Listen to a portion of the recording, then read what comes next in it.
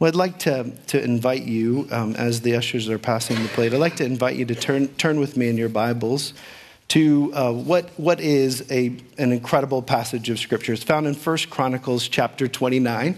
And this morning we're going to kick off a series that I'm excited about. It is a series that is going to focus in on stewardship, what it means for us to care for the resources that God has provided for us. And I'm excited to talk about it for a couple of reasons. I love this story that a famous British pastor shared many years ago. He had a lot of farmers in his church, and he said this is a true experience that he had. But a man in their congregation had been blessed. He had these prize cows, and the man had been blessed with twins to be born to prize cow. And he was so excited about this gift that he felt like was a gift from God that he told his wife, he said, honey, when the cows are older, we're going to take it to market. I feel like we just need to give one of these cows to the Lord. And so his wife was the practical one in the family. And she said, well, which one are you going to give? And we'll just deal with that later on.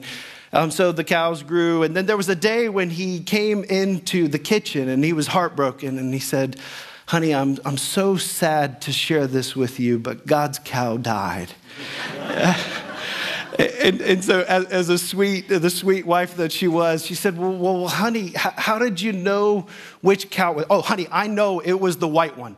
He said back to her, I knew it was the white one, And I love that story because I think that there's a part of us when we talk about giving sacrificially, that we have our boundaries, right? We have our limits. We have our expectation. I think for many of us, we look at what it means to give back to the Lord, and we have parameters that we put around it. And in some ways, we can relate to what Jimmy Carter famously said. He said, when it comes to giving, some people will stop at nothing. I think that's a clever way to put it, right? Like that we have our boundaries, we have our limits, we have our expectations on what it means for us to provide. And this morning, we're going to launch into a series. We're going to see in this fascinating Old Testament story an example for us of what it means for a group of people to rally around what God wants to do and to invest in the next generation of worshipers.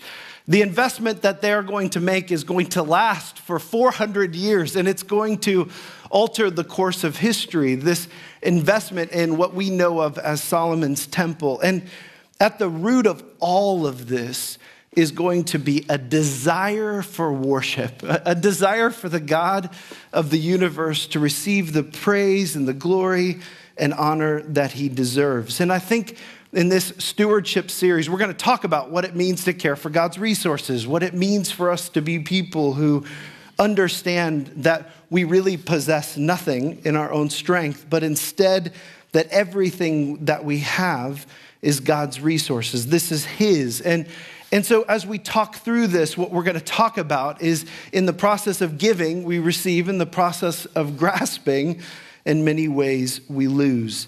I'm honest enough to say to you that I understand that this is uncomfortable for some of us as we talk about giving, as we talk about sacrificial giving. I think for one reason is that there have been people who've stood in pulpits like this and they have done something in this context that's been evil. And what I mean by that is, Satan is the one who loves to steal, right? That's one of the things that he loves to do. And some people, under the term of religiosity or manipulation, have asked people to give to them or to their kingdom or to their comfort in a way that has literally been to steal from the Lord. I always think of Satan's temptation with Jesus when he stands before the kingdoms of the world and Satan says, I can give you all of this. And the joke is he had it all already, right? Like it was all his. And Satan loves to twist and to manipulate. And there have been people who've stood in podiums like this and they've actually done what I think is quite evil. So when Jesus said, if you want to follow me, you must do this thing. You must deny yourself. And there have been people who've stood in pulpits like this and they've said, if you just give me $1, God's going to give you back $2. I promise and guarantee it. And it's ironic that the very Lord that I worship didn't have a home. Like we quote in scripture that Jesus said, foxes have holes, birds have nests, but the Son of Man has no place to lay his head. He lived sacrificially. His disciples, we'll talk about it today, his disciples were forced to live at times on his daily bread, God's daily provision. And so the promise that some have said, if you just do this, then God is going to meet your deepest appetites. I really think that falls short of the glory of God. I actually think it misunderstands what God has to say. And I want to say this cautiously, but I want to recognize that you and I have the privilege of living in one of the wealthiest nations that's ever lived in the face of the earth, that we're blessed people, even with inflation, that we're people who the Lord has provided for us greatly. And I like the way that Ben Rogers talks about this, why it is at times uncomfortable for some people to stand in pulpits like this and talk about things like this. And he describes it in this way. He says, when you go to the doctor for your annual checkup, he or she will often begin to poke. Can you guys relate to this? They're poking and prodding, and they'll say, does this hurt? Or how about this? And if you cry out in pain, there's one of two things that's happened. Either the doctor pushed too hard, right? Which some of us have experienced in our life, or the doctor is poking into something that needs to be addressed. And I think that in his wisdom, when he says that there's some people, and I've actually, ironically, had people not from this church family, but that will pull me aside and they'll complain about their pastors or their congregation. The pastor talks about money too much. And I understand that if it's one of the two things that we said are temptations for pastors, then I say that's a shameful thing. But if it's just that we're poking into something that we need to address, then I think it's appropriate for us to say that we need to sit at the feet of the good physician, right? And we need to allow him to poke and to prod into something that may be a temptation for some of us. And I am hesitant to stand up and to preach on this because I am not the most generous of people. I'm married to somebody who's really generous, and it stinks because my wife is really generous. You guys are supposed to laugh at that. But I recognize at times I think of money, and I think about how much time and energy went into acquiring it often. I think of the cost that it takes to maintain. I think of the resources that it can be, what it can be applied to. I think of bills that need to be paid. And I think that somewhere inside of that, when we're told in Scripture where your treasure is, there your heart will be also, we're going to see that needs to be stirred up inside of some of us. And I believe that God has Hope Church on a mission right now. I think God's doing great things at Hope Church. I am so excited, probably like King David was when he penned the words or when the story was written of what he was doing, that he has a vision of where the Lord's taking God's people in that time. I believe God's doing great things here.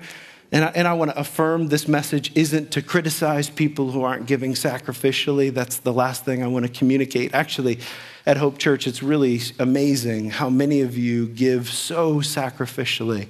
But I actually believe something about this whole vision that God's given us of his sacrificial giving, that he tried to train his disciples. And that is, I think for some of us, we may be missing out on the blessing of allowing God to be in charge of everything in our life. So we're a little bit close-handed.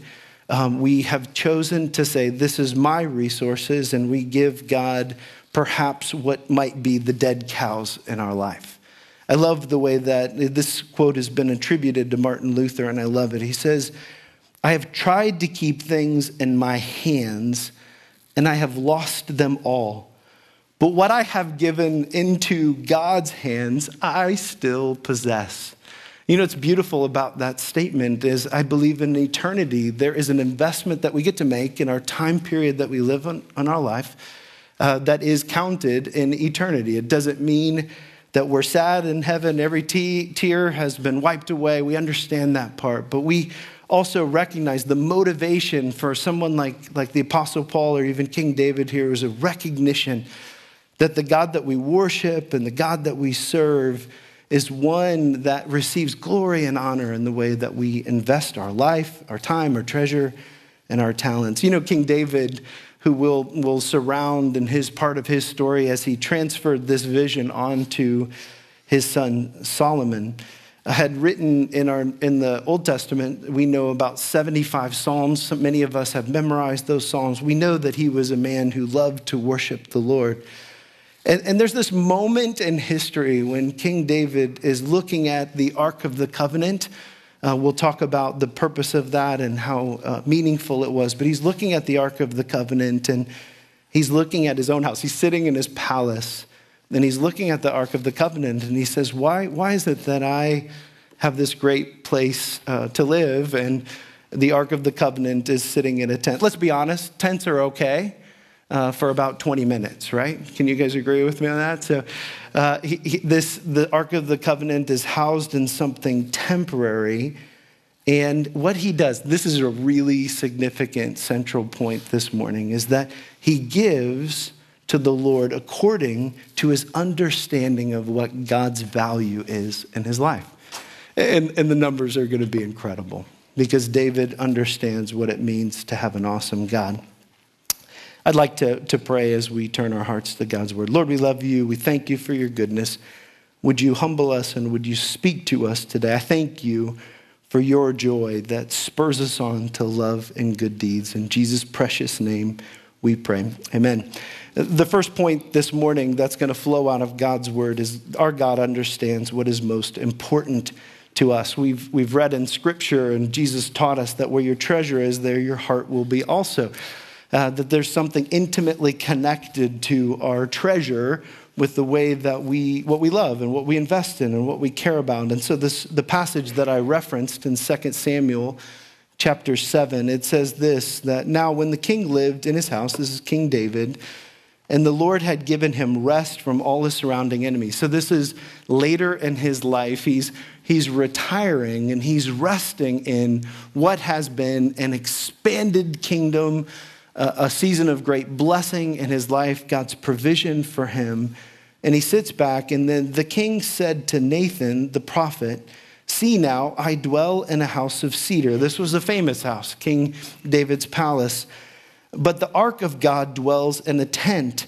And so Nathan said to the king, "Go do all that is in your heart, for the Lord is with you." King David would not have the privilege of building what would be known as Solomon's temple, or Solomon's, this first structure that would be able to house the ark and God's provision for his people, partially because he was a fighting man. He was a man who was a soldier. Now God would turn to the next generation and to allow Solomon to build this amazing palace, is the way the text is going to describe it, for the Lord. I love this description of this palace. I love the idea of it. And what we're going to recognize is the tent that the Ark of the Covenant sat in was about to get a real upgrade. Now, I'll just remind you of the Ark of the Covenant, that it manifested the very physical presence of God on earth, and it housed inside of it three very interesting things. The first thing is the 10 Commandments written by God on stone.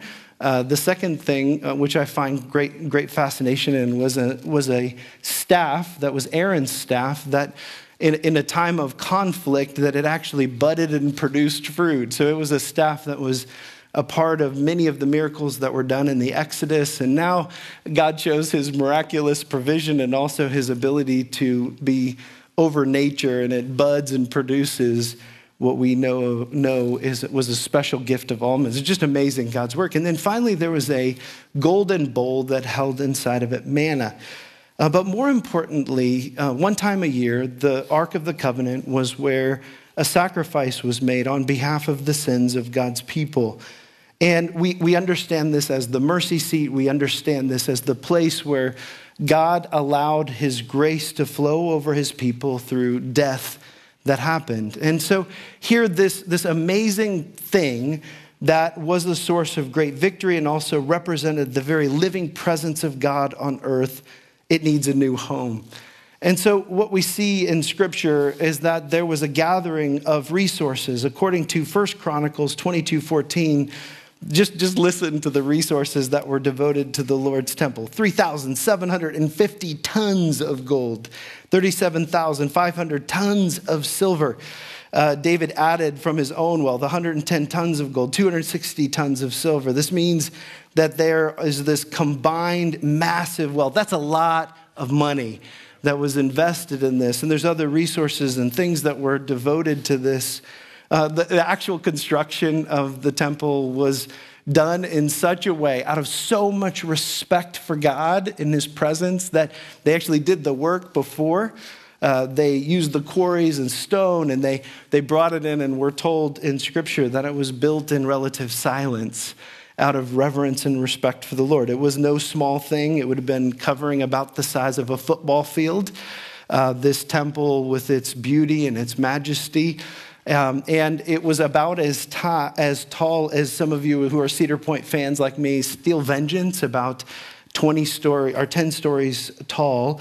20 stories tall, and that was about 207 feet. So this temple was beautiful. It was representative of what God desired to bring himself glory and honor on earth. And I don't want to confuse for a minute.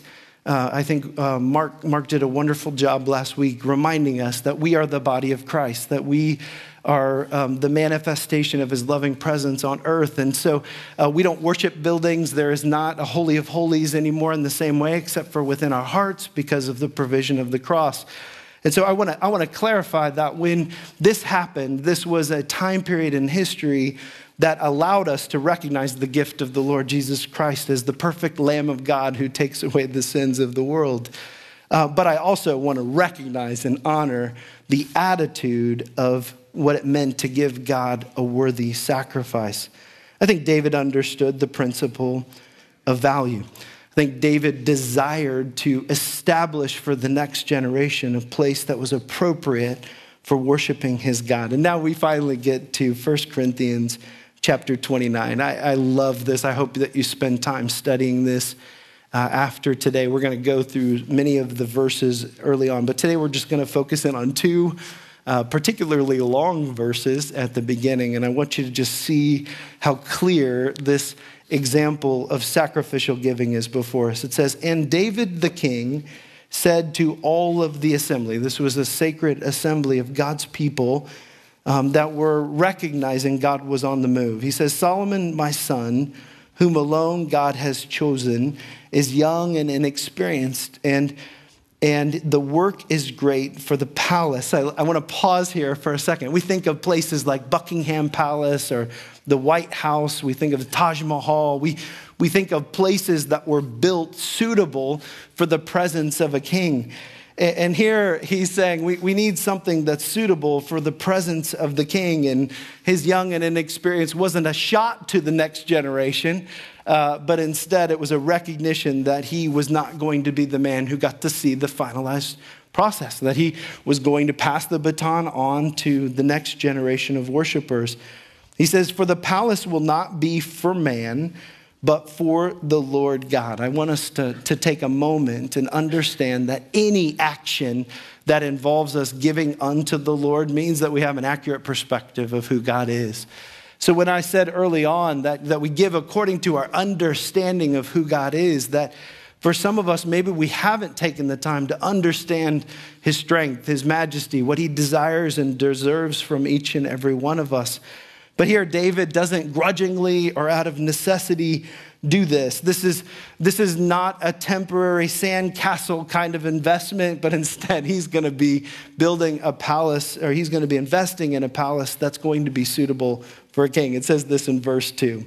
"So I have provided for the house of my God so far as I was able."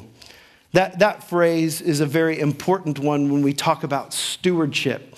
I think that this implies that he's giving to the point where he feels it. We heard some of the numbers already, that this was sacrificial giving for him. And there's a sense of this that he's saying that it's worth it. It's valuable. I want to honor the Lord in a way that he receives the best that I'm able to give for his glory. It says the gold for the things of gold, the silver for the things of silver, and the bronze for the things of bronze, the iron for the things of iron, and the wood for the things of wood, besides great quantities of onyx and stones for setting, antimony, colored stones, all sorts of precious stones, and marble.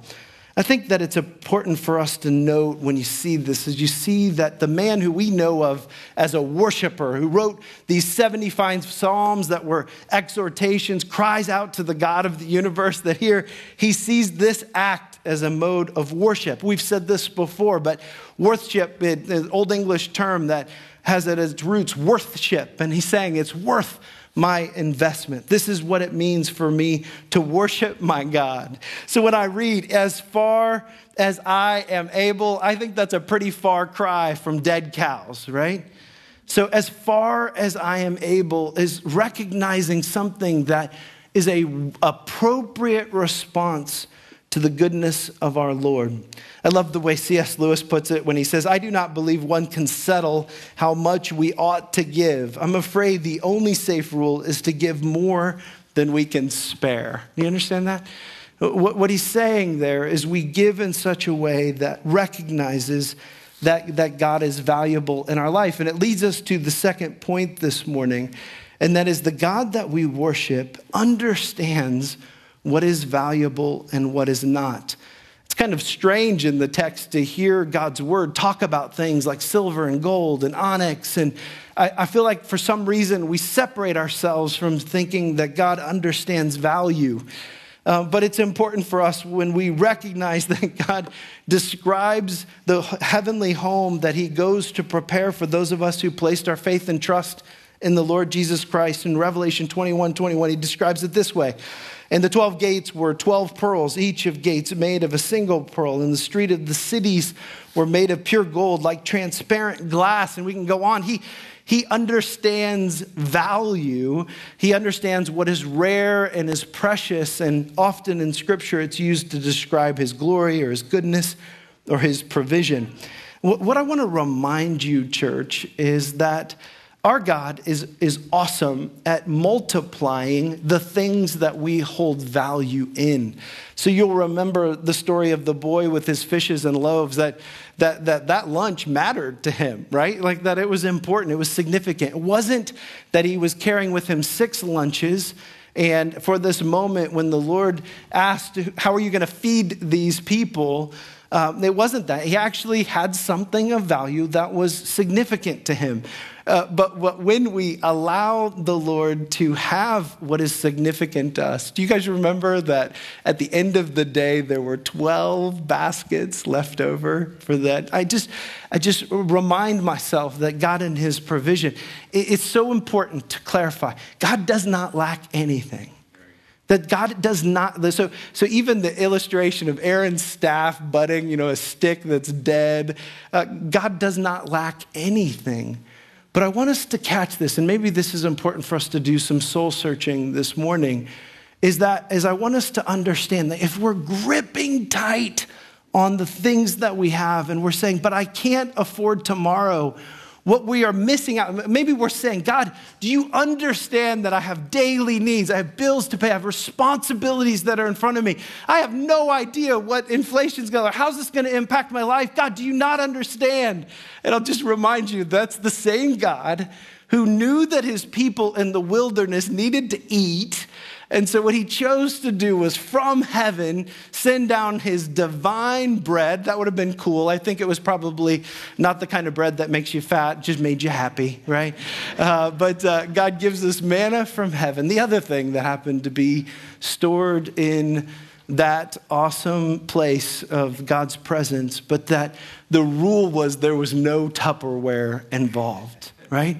That the rule was by the end of the day, you didn't go and you store it up for the next day's resources, but instead what you choose to do is you choose to say, thank you, Lord, for my daily bread. What's tomorrow going to look like? And you know what he does? I think he's proven himself in my own life so faithful. At the times when I have given sacrificially, the times I've recognized his goodness and his provision, and I've been open-handed, what I have seen is him work in miraculous ways that shock me for his goodness and his provision. So here what we see is that God knows what is valuable. He's aware of what we consider valuable. One of the weirdest jobs that I ever had in my life was when we lived overseas. A friend of mine worked at a really high-end jewelry store, and he actually hired me to be a mystery shopper. You guys look at me and you're like, yeah, he looks like he deserves to be at Cartier, right? But like Rolex, Cartier, all these stores that tourists would come and go in, and they hooked me up with this wire and a secret camera. It was awesome. And but one of the jobs that I was hired to do at times would be there'd be vendors that were in the community that were selling fake things, but they were selling them as authentic. And so what I would do is I would go in, and what was amazing for me is that you'd walk into a place and they'd try to sell you a bracelet that was branded in a different way, and they'd say that it was authentic, and often they would sell it for just maybe 10% less than what it was available at the real place. It was fraudulent. It was fake. I have no idea even if the diamonds or whatever was in there was real, but they were selling it as authentic, but it was something that was fake. And I think for some of us, it's important for us to recognize that God in his economy is aware of what is valuable. He understands the way that we give. He receives glory and honor in the process of us being people who are open-handed in the way that we give to him. And he's also sensitive and aware of the fact that sometimes we see this tragic story in the book of Acts of sometimes we like to make ourselves look better than we do than we should by the way we act like we're giving. And it's important for us to recognize that really this is about worship. It's about what God wants to happen. Do you guys know that when Jesus sent out his disciples, when he was training them, that he had a funny statement? I think it's quite fascinating. In Luke 10:4, he says, hey, you guys, carry no money bag. In other words, keep your wallet, keep your purse at home. You don't get to take your knapsack. Don't take your extra sandals. And you might read that and you're like, well, wait a second. If they have extra resources, why wouldn't the Lord want them to take them on their missionary journey? And I'll just tell you, it gives us insight into what God expects and what he wants from each of us. Is he wants us to recognize that he is the source of everything for us. And at times he wants us to look around and say, I have no idea how this is going to work. And then guess what happens? Is that he reminds us that he's faithful and he's good. You guys may not know this. Some of you haven't experienced this, but when you worship with believers in cultures that wrestle with their daily bread every day, that some of them are so much further along in their intimacy with the Lord because they have had times where they've said, I do not know how this is going to work. But every single time, God has proven himself faithful. Do you understand that? So with the disciples, he actually contrived a time period when they didn't get to take with them their extra resources. Why? Because he understood this truth about worship and worship and dependence upon the Lord. He understood that he wants his people to be desperately dependent upon him. Some of you, maybe like me, have spent your life reading Oswald Chambers. I love his devotional, and there's a quote that has stood out to me in his devotional that is very meaningful to me. I read this in a time when I think I was wrestling through sacrificial giving in my life. He says this. He said this to me: Shawn, worship is giving God the best that he has given you. Wait, well, what do you mean? The best that he's given me? Don't I get to keep the best that he's given me? Isn't that my responsibility, my privilege, my right? No, worship is giving God the best that he's given you. Be careful what you do with the best that you have. Whenever you get a blessing from the Lord, give it back to him as a love gift. Take time to meditate before God and offer the blessing back to him in a deliberate act of worship. I've been in homes where we bought a used car And I've told the people that I'm buying this car from, I don't know what God's going to do with this car.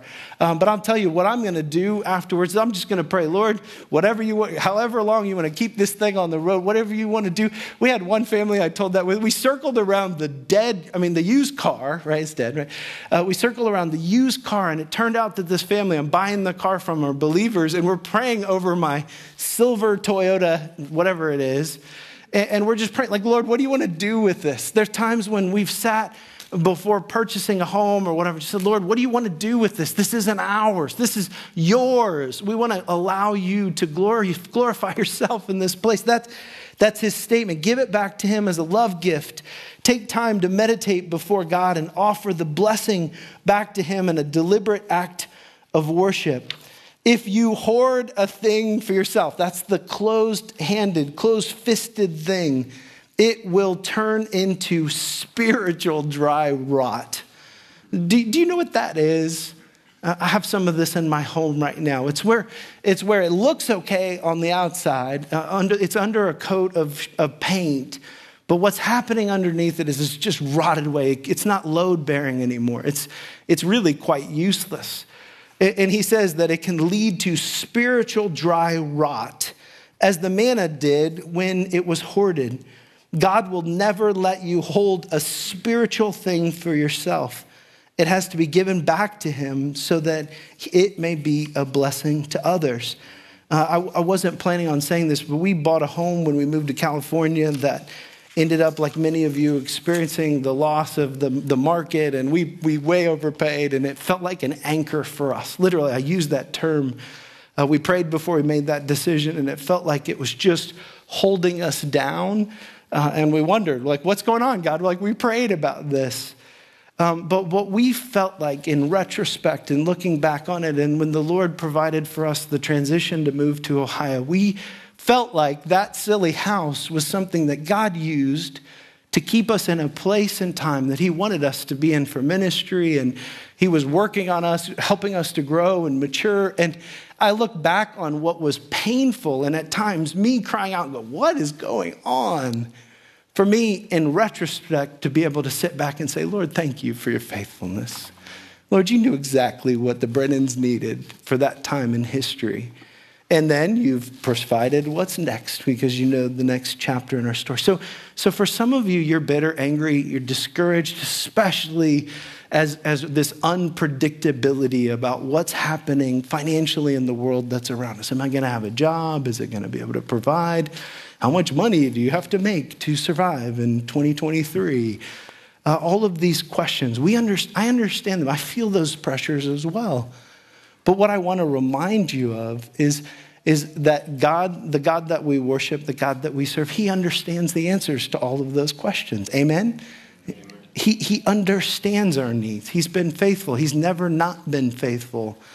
And so when we stand back and we look at that very God who provided the mercy seat for us, the most valuable, precious gift for mankind, I think when we look at David's sacrificial giving, it pales in comparison to the gift and provision and capacity of our Lord.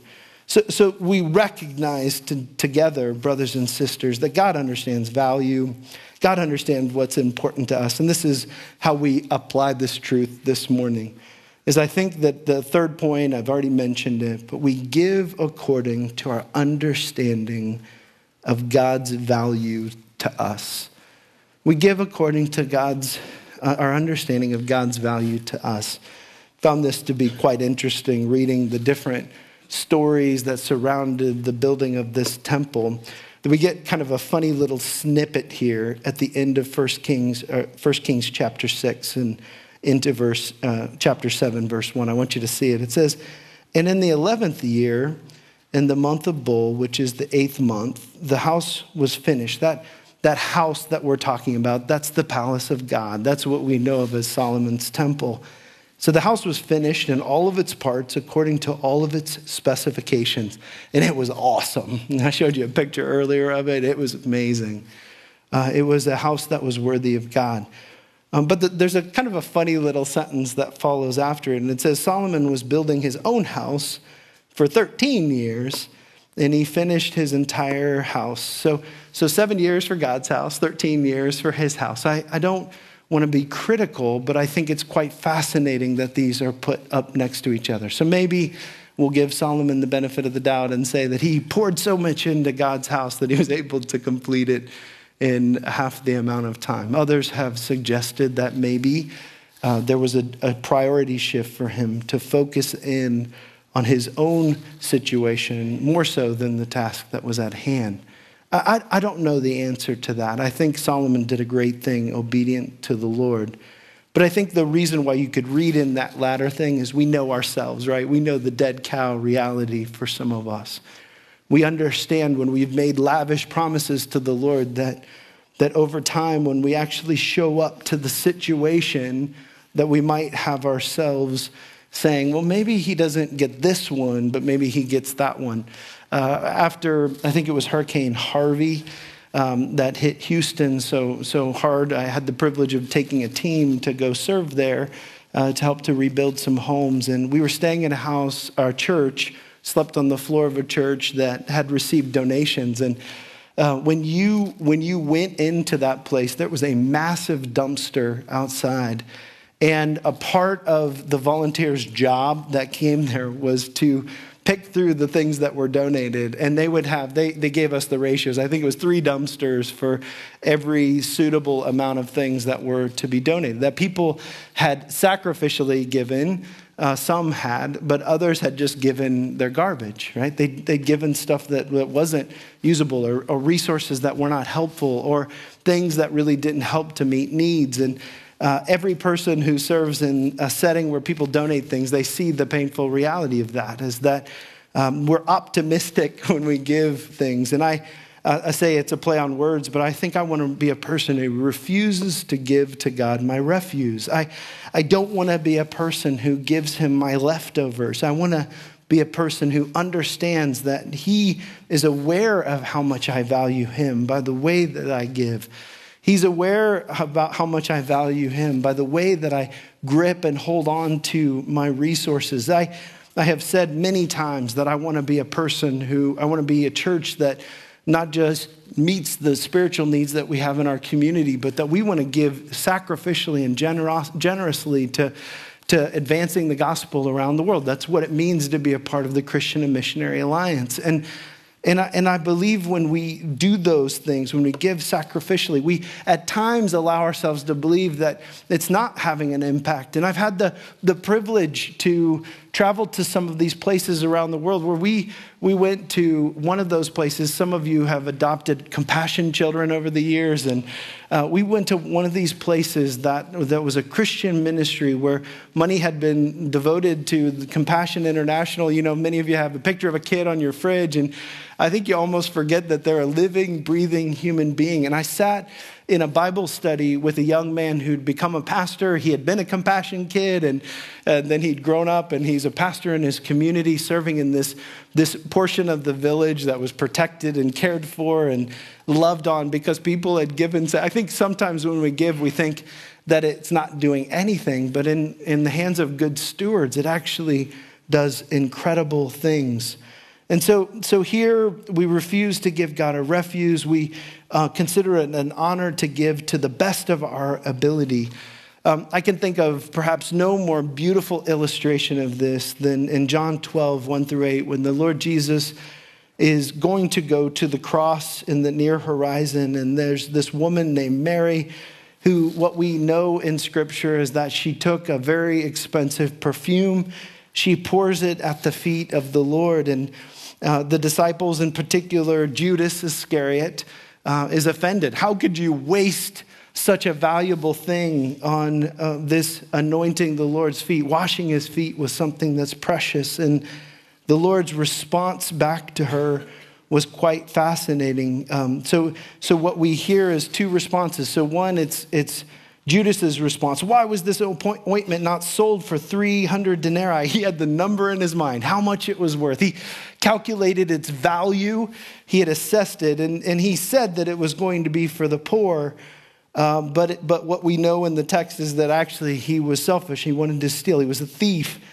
And then the Lord Jesus defends her and he says, leave her alone so that she may keep it. It's a very interesting phrase. She'd already anointed the Lord's feet with this. But I think it connects us to our future understanding of the provision of the Lord. He's going to die. There's an eternal investment that we have and that we make on our life on this earth. And here, what it means for us to give sacrificially is for us to be a part of the eternal thing that God wants to do to bring himself glory and honor. I think, brothers and sisters, that it's important for us to remember that we must trust in the provision of God even when we readily don't see it. And I think for each one of us, I think it's time for us to take a moment and for us to consider that the way that we give to the Lord is indicative of the way that we truly feel about the Lord. That it is connected to our understanding of worship. It's connected to his worship. And I want you to take a moment. I'm going to ask you to bow your heads together with me. I'm going to invite the worship team to come forward. And I'm just going to ask you to join me. And I'm going to do this in my own life as well. So, Father God, I thank you and praise you for the example that we see in Scripture. We're going to keep seeing this example of lavish gifts that were appropriately set aside in order to help to build a firm foundation for worship, for sacrifices, for your plan to unravel of salvation in eternity. And I want to celebrate the fact that 1,000 years before the Lord Jesus stepped onto the earth, that there was a man, there was a group of people who understood what it meant to give sacrificially. And I just want to pray for each one of us, if we could have a mental image right now of what it means for us to respond to the provision of the Lord. Is it two hands open, Lord, whatever you want to do? Is it what Jesus said to us? If you want to follow me, you must deny yourself. Lord, we accept that denying ourselves is not culturally normal right now. That consuming and enjoying is culturally normal. So you say, deny himself, take up his cross daily and follow me. I just want to pray, if there's any kind of anchor in our life that we're holding on to, any kind of thing that doesn't allow us to have a front row seat in what you're doing to multiply and to bring yourself glory and honor. I believe in my core that it's not because you lack anything that you teach us to give sacrificially. I believe that it's not because of the fact that you are frustrated because of your lack of resources. But instead, Lord, I believe that you understand that simple truth that you taught us: where our treasure is, there our heart will be also. So I ask, Lord, that you would expose inside of us anything that we're holding on to. And I pray that as we sit it at your feet as a form of worship to you, Lord, that you'd reveal yourself in mighty and special ways, that you'd humble us, that you'd allow us to sense your loving presence, that we would understand what it means to be strangers and aliens in a world that is temporary. But I celebrate the fact that you are eternal and that you've gone to prepare a place for us. Lord, thank you for your goodness. Thank you for your authority in our life. Thank you that you're a king that deserves a throne that's worthy to be worshiped. I pray that as we close in this time of worship, that we would do so in spirit and in truth. In Jesus' precious name we pray. And all God's people said, amen.